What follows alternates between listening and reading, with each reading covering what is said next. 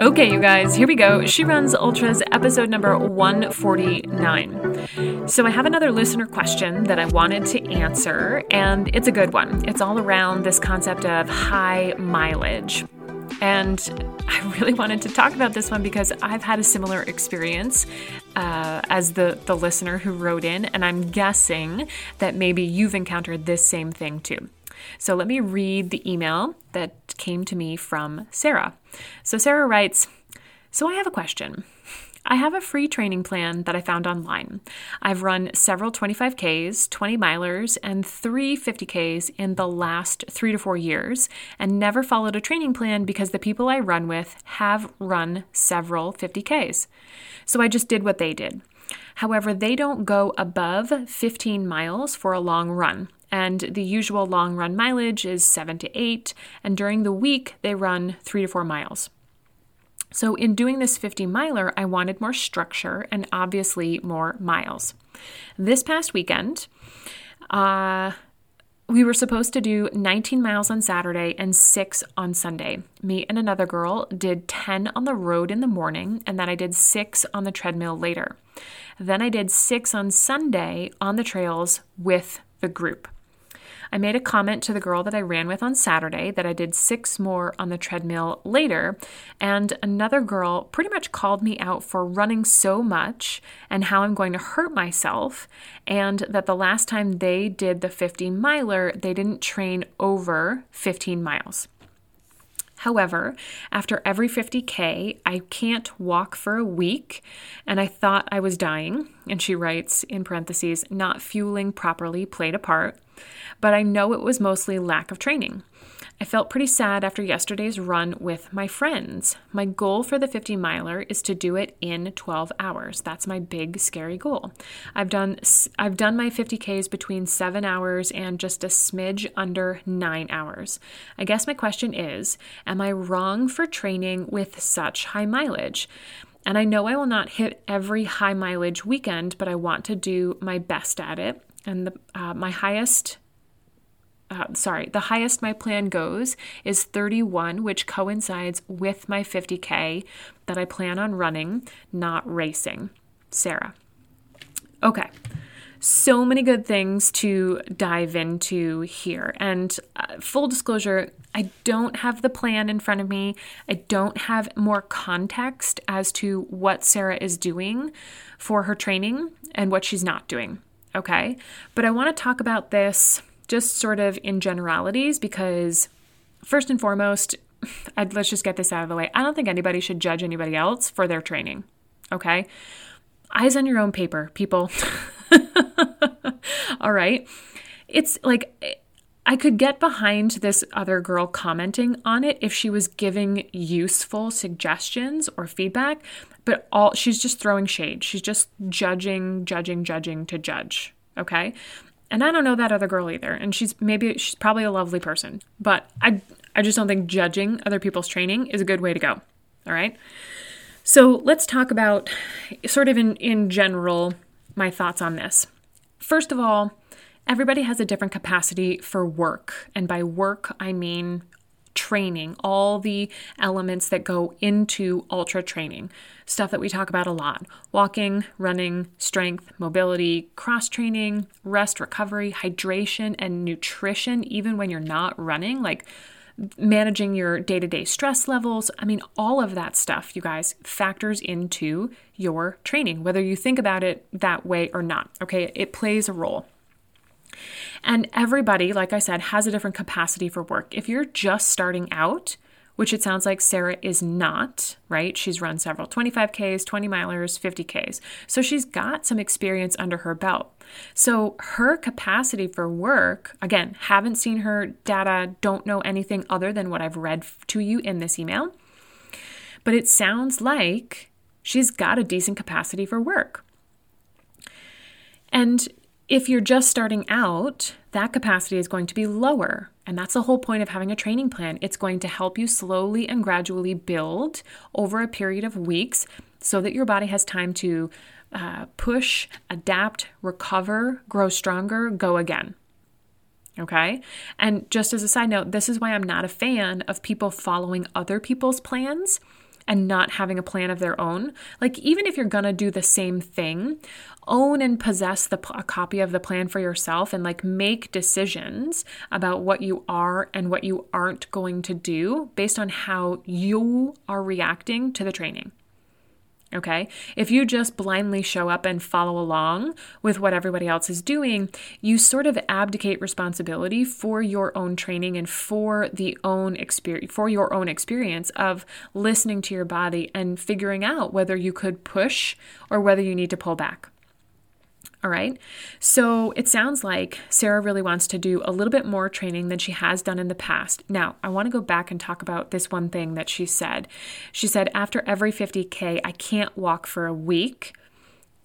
That to me indicates that there's something missing in her training plan. There's a missing link.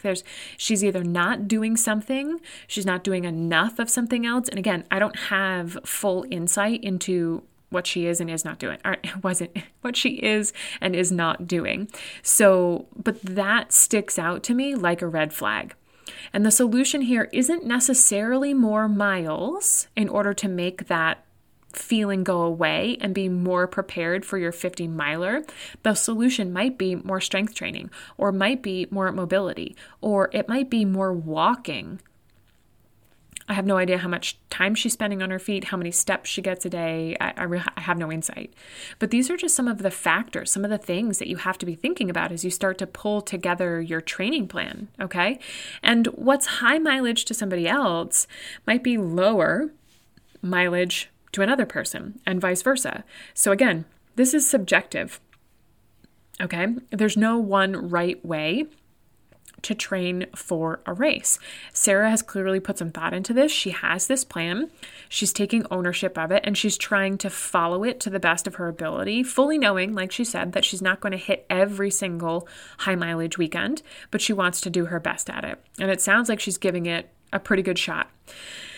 The other thing is, I don't know how long this plan is, but she does say that the highest mileage in there is 31 miles, which basically coincides with a 50K race that she plans on doing as part of the bigger picture of training for a 50 miler. And I'm a little confused with something that was said in here, because she starts out by saying that she's running with this group and they've done 50Ks before, but then she switches over and says that the other girl that commented said that the last time they did the 50 miler, they didn't train over 15 miles for their long run. So I'm not clear. Have they only done 50Ks? Have they done 50 milers? Here's where I'm coming from. Having done all of those distances, there's a lot to be learned. Running a 50 miler is nothing like running a 50K. There's a big gap in there from 32-ish to 50. And on your way to 50 miles, it would be really good to have done a 50K. I don't necessarily think that you need to have done more than a 50K in one fell swoop, like on one day, but I do think having two pretty decently stacked double-digit back-to-back days will help you feel more prepared for a 50 miler. So something like a 20 miler and a 15, right? Knowing what the benefit is of going out the next day to just run on tired legs. And even if she walked all 15 of those miles the second day, she would have that benefit of knowing I can go out and do 20 miles and then show up the next day and do 15. And she will understand this concept of tired legs and needing to push through, because honestly, that's what happens from 32 to 50. Now, I'm not poo-pooing this other girl's methodology for training nothing over 15 in terms of a long run. And some of this, I don't know if they're not training over 15 miles mileage based, or whether they're doing it time based and that coincided with 15 miles. There's lots of different ways to do this, you guys.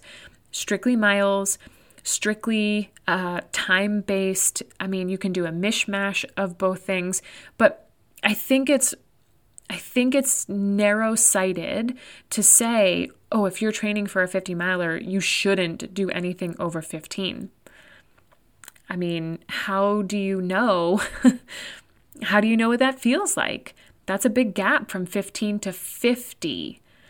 So, I mean, there's the mental component of all of this too. Knowing that you can do the distance when you show up on race day can be challenging. And we've talked about not doing the distance before you do the distance, which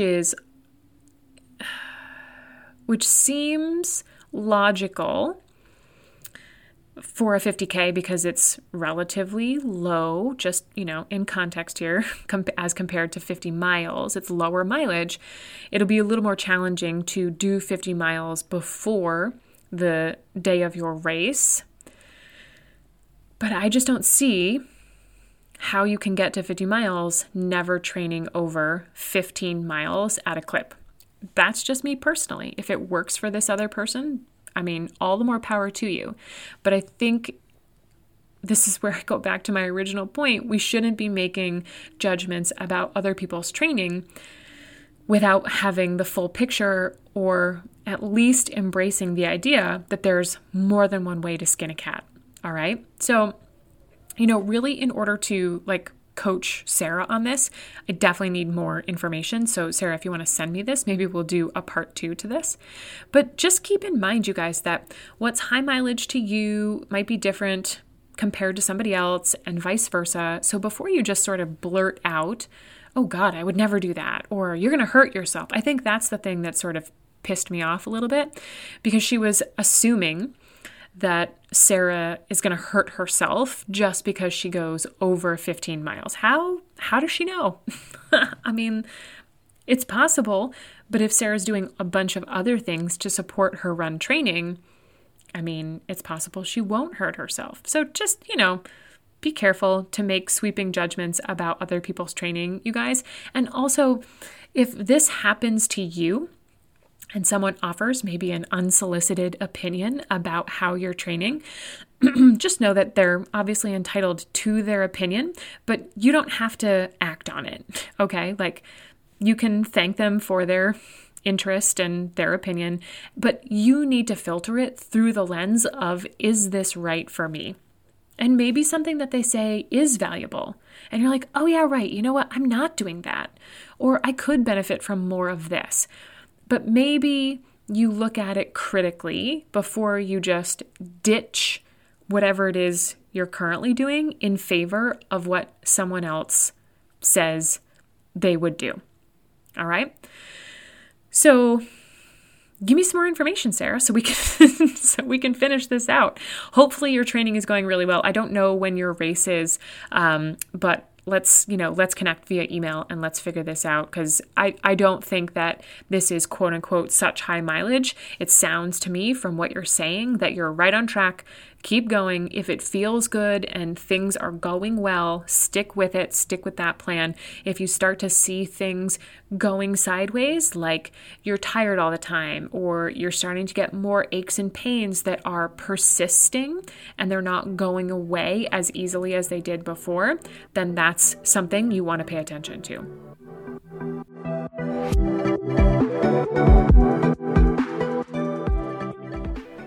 Okay, you guys, well, hopefully that was helpful. I always love reading your emails. So if you've got a question similar to Sarah's, or maybe it's about something completely different, send it to me, megan@megan-gould.com. Maybe I'll answer you here on the podcast and we'll talk about it in real time. The other place you can bring these questions is to the private Facebook group, Run Your First 50K. Now, this group, remember, is for ladies only. So just head on over to Facebook, search for us under groups. request to join. There'll be a couple quick questions that you'll need to answer in order to let me know how I can help you, and you're in. We've really started to ramp up the conversation over there. We're doing weekly live streams.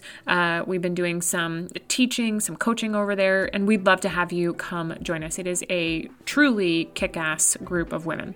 So make sure you head on over there. And that's all for this episode, you guys. Enjoy this beat, and I'll see you all soon.